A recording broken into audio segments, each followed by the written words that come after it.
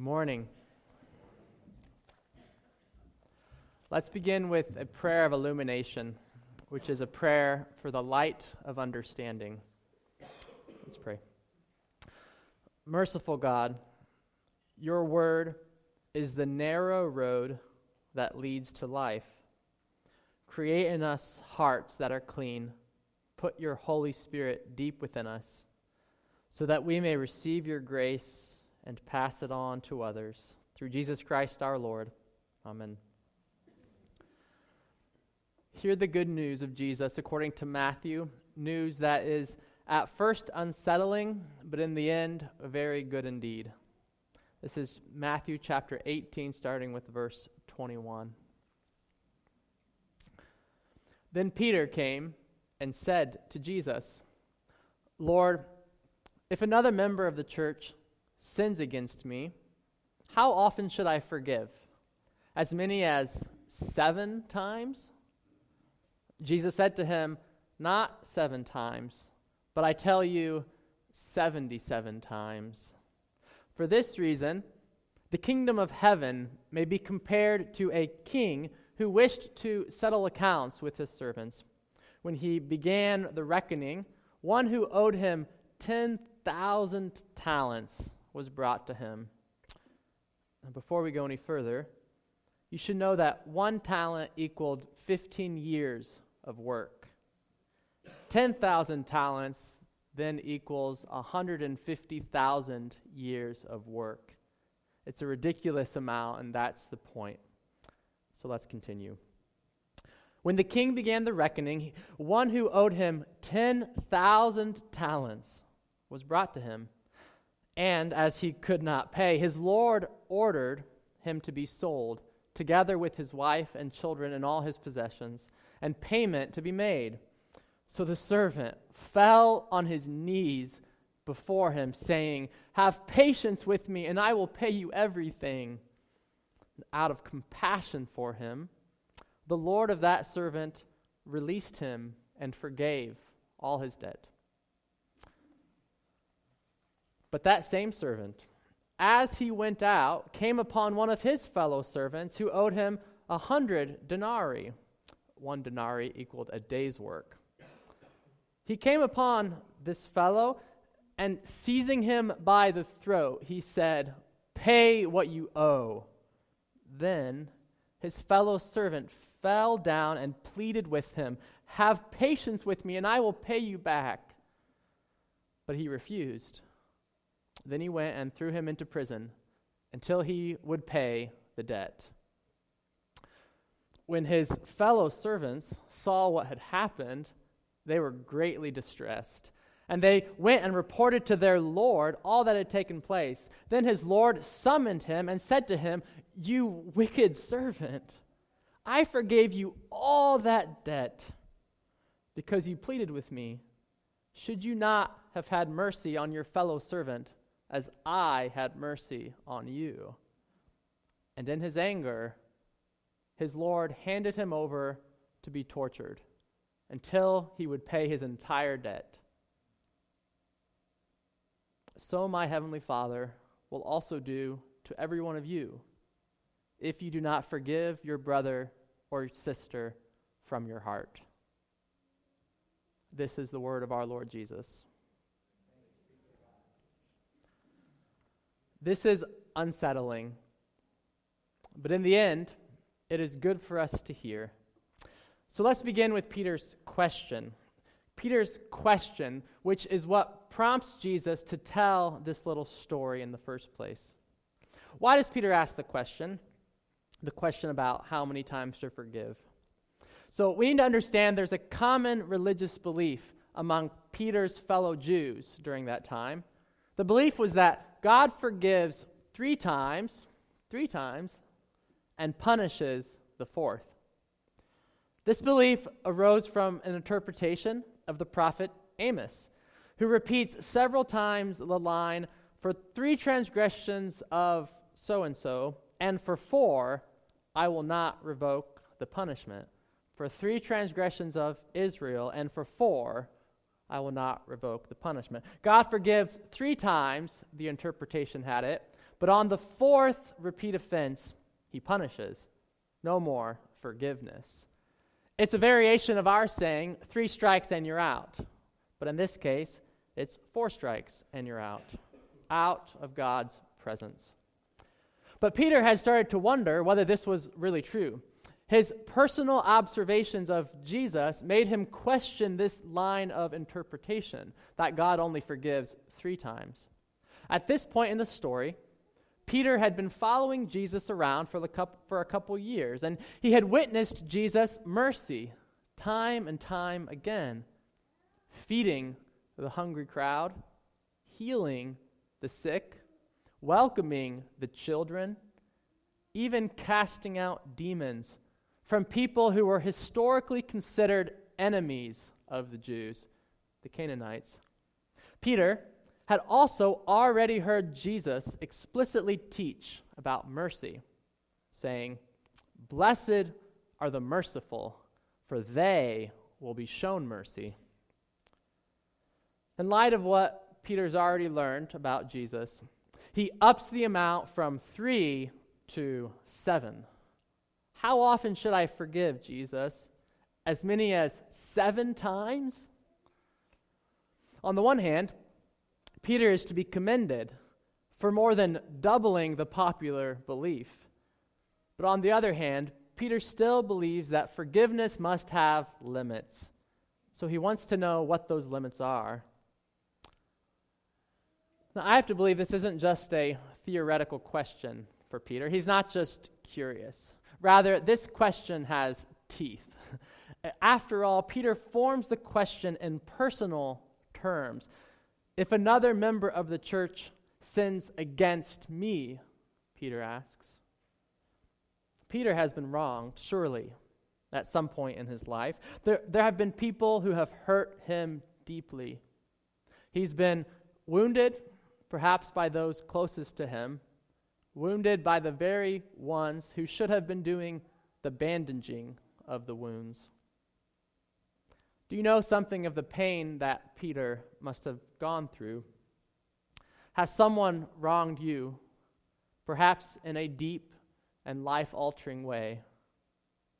Has there been someone in your life who withheld from you something you needed, perhaps love? We are right there with Peter, aren't we? In seeking out some answers to the question of forgiveness. I'll forgive 3 times, but I don't know if I have any more in me, we admit. But then we witness Jesus. We witness Jesus showing extraordinary mercy to others, the likes of which we've never seen before. Then we become recipients of Jesus' mercy. Jesus showering us with such love and grace, which we never deserved. And we don't know what to believe anymore, so we ask him, "Jesus, my teacher, how often should I forgive the person who sinned against me? As many as 7 times? Not 7 times, but 77 times.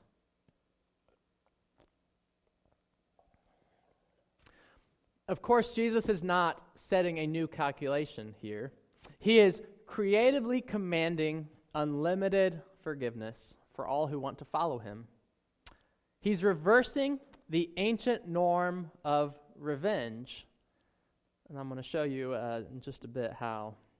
Revenge is how the world has operated for a long time. But it's not how justice is going to operate in God's kingdom. Remember, this is a story about the kingdom of heaven. The kingdom of heaven is like a king who settles accounts. Instead, in God's way of operating things, justice will be fueled by the unending flame of forgiveness.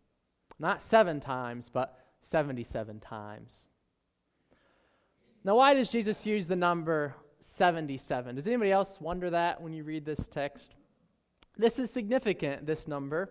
It's going to take a little mental effort on your part to understand this, so work with me here. In using the number 77, Jesus has in mind only one of the other places in the Bible that uses this number. There's maybe a few places, maybe 4 or 5. The first place is in Genesis 4, near the very beginning of the Bible's story, right after the first murder in human history had ever taken place. A man named Cain killed his brother Abel. And then we meet a guy named Lamech. Lamech is Cain's great-great-great-grandson. And just like his ancestor Cain, Lamech kills a man too. Also like Cain, he's deeply concerned about being killed himself. Such is the cycle of revenge. So Lamech presumes to call upon God's vengeance on anybody who takes his life. This is Genesis 4, verse 24. If Cain avenged sevenfold, truly Lamech 77-fold. This saying did not come from God's mouth, but from the mouth of Lamech himself. He's living with this revenge mentality. If others mess with me, God's going to repay them 77 times over. It's worth noting, however, that we get no indication that God authorized such a statement. But Jesus, in using the number 77, is changing the way things operate here. There's no place any longer for the revenge mentality of Lamech, with its accompanying emotions of bitterness, resentment, and hatred. Instead, God's kingdom will be fueled by forgiveness. If we want to live in the kingdom of Jesus, we must develop the forgiveness mentality. How often should you forgive? Not 7 times, but 77 times. As one scholar puts it, the unlimited revenge of primitive man, of Lamech, has now been given place to the unlimited forgiveness of Christians. But it's not just primitive man that views vengeance as a virtue. Come on, let's be honest here. Think about all the violence in television today and what we call popular entertainment. How many plot lines are based on this revenge mentality? Think about it. The story begins with someone being deeply wronged in one way or another. Perhaps a loved one was killed even. That someone then becomes a hero by how? By exacting revenge on the one who committed such an injustice. The hero hunts down whoever wronged him and pays him back 77 times over. And we as Christians actually applaud this stuff. But Jesus does not. Sorry, Marvel comic fans. Jesus teaches the opposite.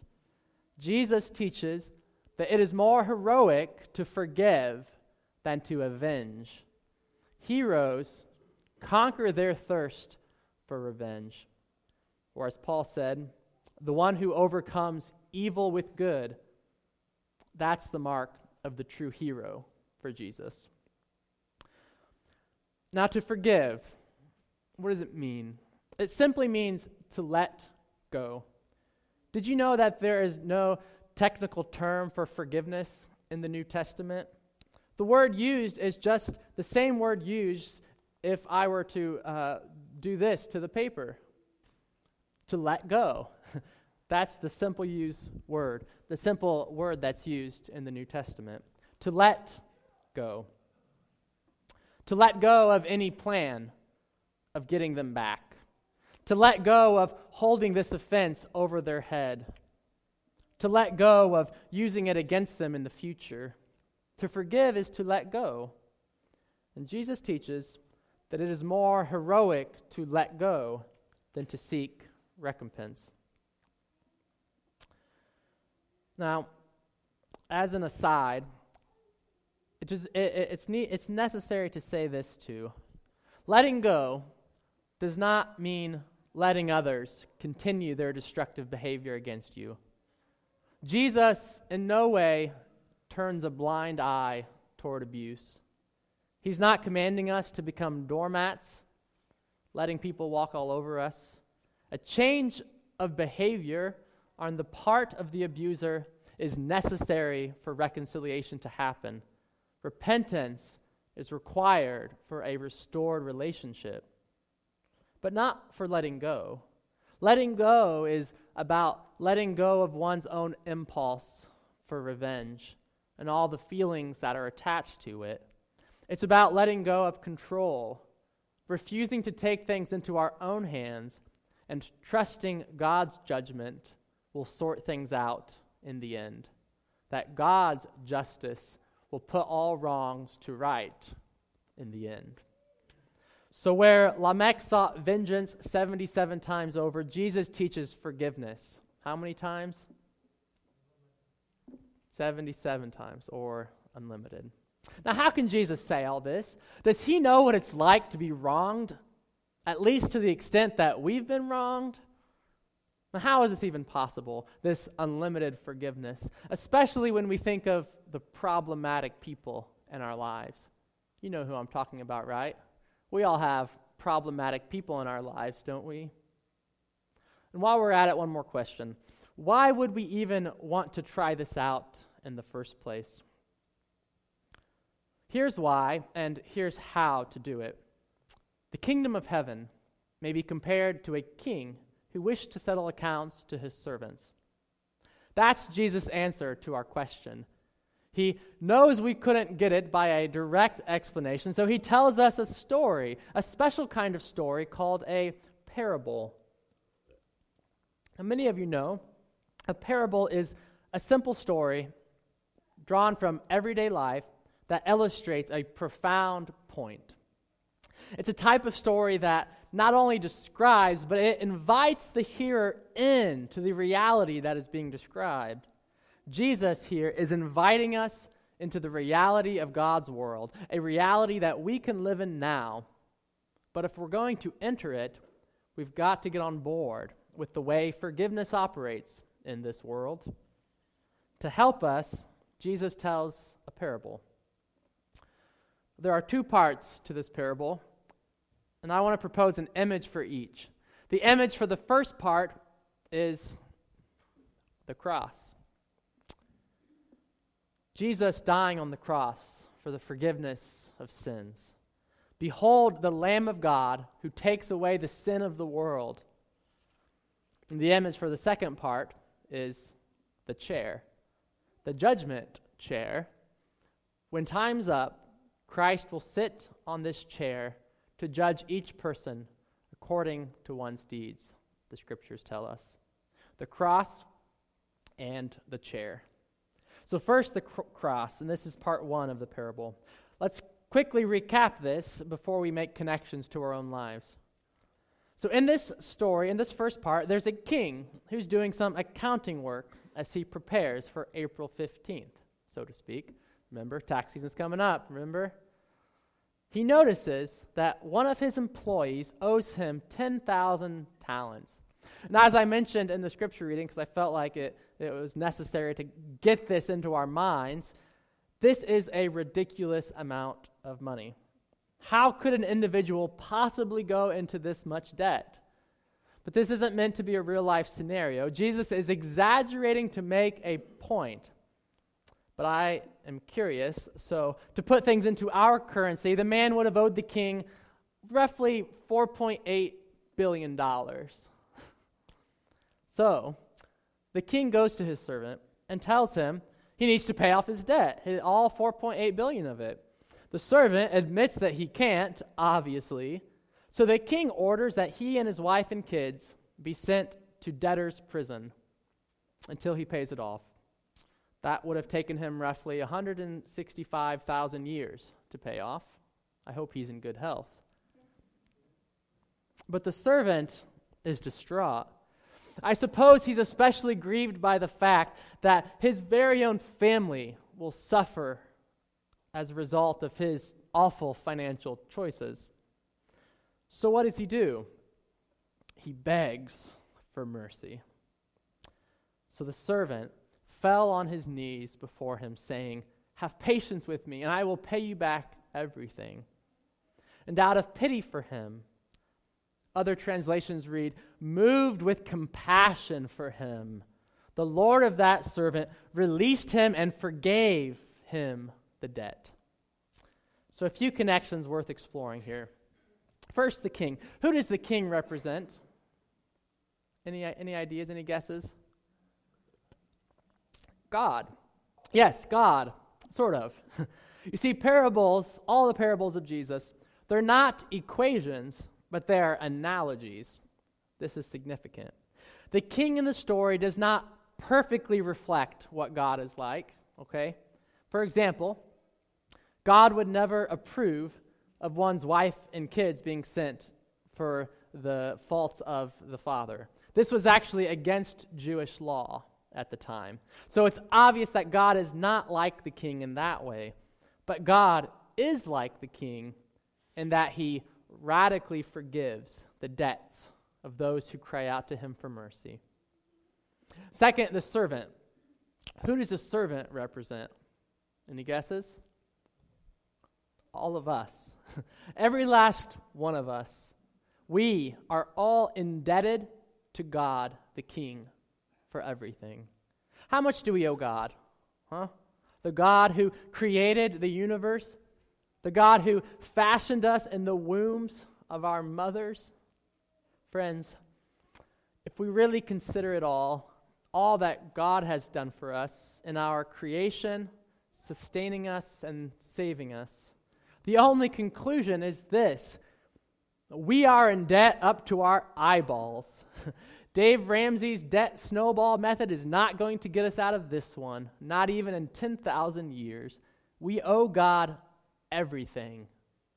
God owes us nothing. But some of us still try to pay God back. That's the third connection here. Did you notice this from the story? The servant seems to believe that he can actually work his way out of the debt. Have patience with me, and I will pay you everything, he says. All $4.8 billion on a king's servant's salary. This is the foolish attitude some of us take into our relationship with God. It's well-intentioned, but deep down it's driven by pride. We think we're too good for handouts. We want to work it off. Works righteousness is what the reformers called it. We try to earn our right standing before God by doing all the right things. And over time, we expect God to relieve us of our debts based on what we've done. Just like the servant, though, we are wholly unprepared for the magnitude of the mercy of God in Christ Jesus our Lord. This leads us to our fourth and final connection for this first half of the story. Despite the immensity of our debt, God has mercy on us. Turns out the immensity of God's mercy is far greater than the immensity of our debts toward him. In other words, you cannot out-sin God's grace. The servant wants to work it off, but the king does him one better. He forgives the entirety of the debt, $4.8 billion, and the king decides to take the hit himself. Only but one thing is required of the servant to experience this mercy. And it's the same that's required of us to experience the mercy of God. Do you know what it is? We have to beg. The servant fell to his knees and said, "Have pity on me, have patience with me, have mercy." I suppose that most of us don't know how to beg, but we must become beggars before God to receive his mercy. Beggars don't suppose they deserve anything. They are totally and completely dependent on the mercy of another for their survival. What humility is required for the one who begs, but what reward awaits those of us who come to God as beggars.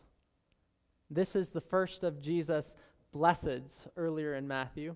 Blessed are the poor in spirit, the beggars, for theirs is the kingdom of heaven. So it's the image of the cross that forms our first part of the parable. There is no greater place in which the mercy of God is on full display than the cross of Jesus Christ. The king, swallowing the debt of the servant in the parable, is mirrored by King Jesus swallowing our debt on the cross. All that we owed him for making us, for forgiving us. As the Message Bible renders it, God put the wrong on him who never did anything wrong, so we could be put right with God. My friends, God has absorbed the cost of our wrongdoings in his very own flesh. And so we are set free. Free to love, free to serve, free to forgive.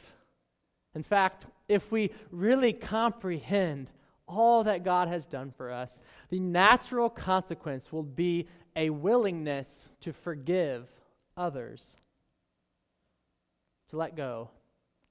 If it's not,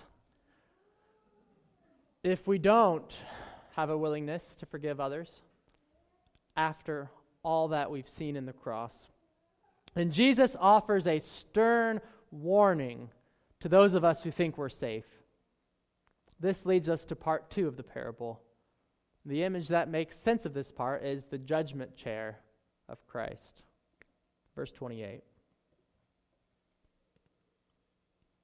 But that same servant, that same man that was just forgiven $4.8 billion, as he went out, he came upon one of his fellow servants who owed him 100 denarii.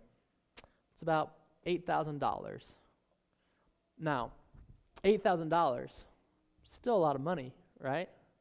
If someone owed you $8,000, chances are you'd want them to pay up. It would impact you significantly, perhaps, if they didn't. With this amount of debt, you wouldn't just say, well, don't worry about it, that's fine. You can get me next time. The point here is that people really do owe us. I'm not just talking about money. We have been wronged, some of us more than others, and we have the scars to prove it. Some of us have been treated with unthinkable meanness, and it's understandable to feel bitter about it. The consequences of such wrongs have proved costly to you. The natural impulse in such cases is to live out of this revenge mentality, this mentality that Lamech, if you remember, had in Genesis. I don't mean we want to kill them, though sometimes we do, but we certainly want to get back at them, to give them what they deserve. That's only fair, we think to ourselves. And according to the kingdoms of this world, we're right, but not according to the kingdom of God. For God has designed it in such a way that God is the judge who will settle accounts at the end. So the servant, the one who had been forgiven $4.8 billion, now comes across a man who owes him $8,000, and here's what he does. He grabs the man by the throat and demands, "Pay up now."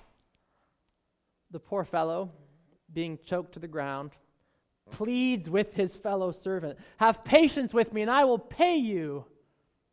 It's almost the exact same expression the first servant used when begging the king for mercy. You would think it might jog his memory. Oh yeah, I was in this guy's shoes just moments ago, but I owed an exceedingly greater amount, and I was forgiven. But the thought never crosses the man's mind. Instead, what does he do? He refuses to show mercy. He throws his fellow servant into debtor's prison until he can work it off and pay the very last penny. Sounds fair, right? After all, the man did owe him $8,000. But the king gets word of it.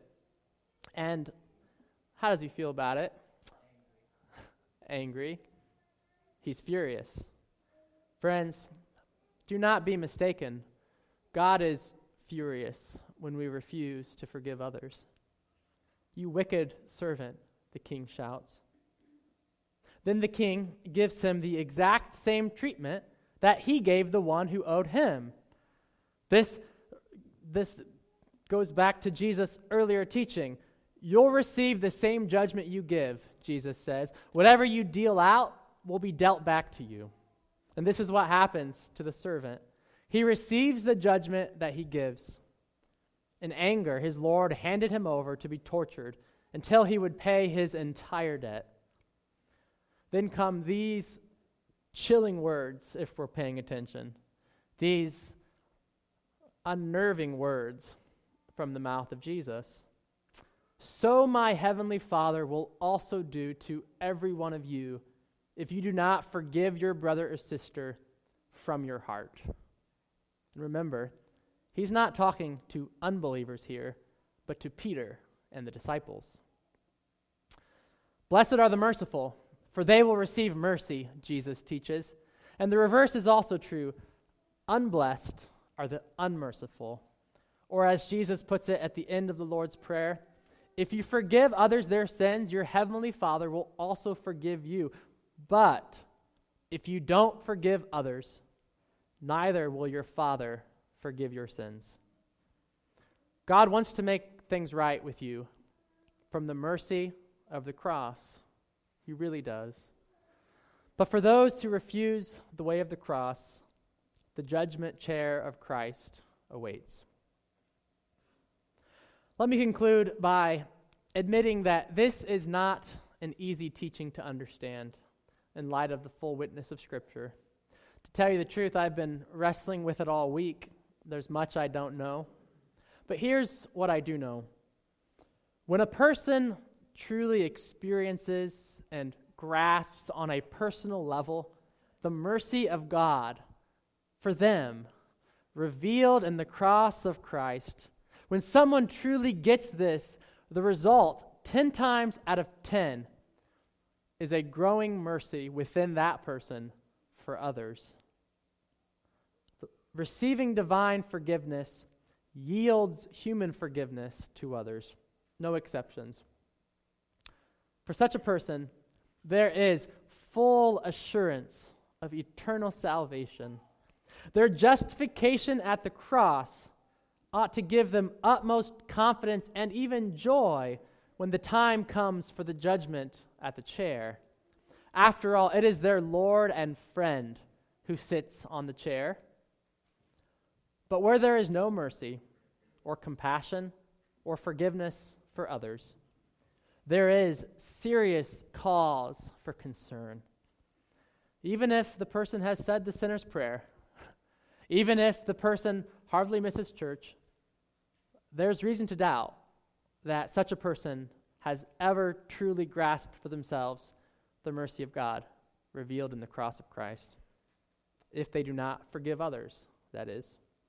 Such people may claim to believe in God, but God responds to them the way James says it in his letter. Even the demons believe and shudder. To such people, Jesus warns about the judgment at the chair. But the purpose for warning is to turn them back to the mercy of the cross. What would truly be unmerciful for Jesus would be to not give any warning signs, right? Imagine you're driving along a road. There's no warning signs. You get to a place, you fall off the road, right? That would not be merciful. If there's a cliff off the end of the road, the merciful thing to do is to put up a warning sign. Jesus warns about the judgment at the chair with the intent of turning us back to the mercy of the cross. So let us all take heart. Let us heed Jesus' words of caution by fixing our eyes on Jesus and his cross. It is there that he was wronged.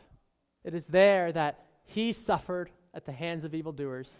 It is there that he revealed both the mercy and judgment of God, both the love and holiness of God. The judge was judged in our place. The cycle of vengeance was broken at last. The sin of the world swallowed whole. It is from the cross that he prayed, "Father, forgive them, for they don't know what they're doing." Let us go and do likewise. Amen.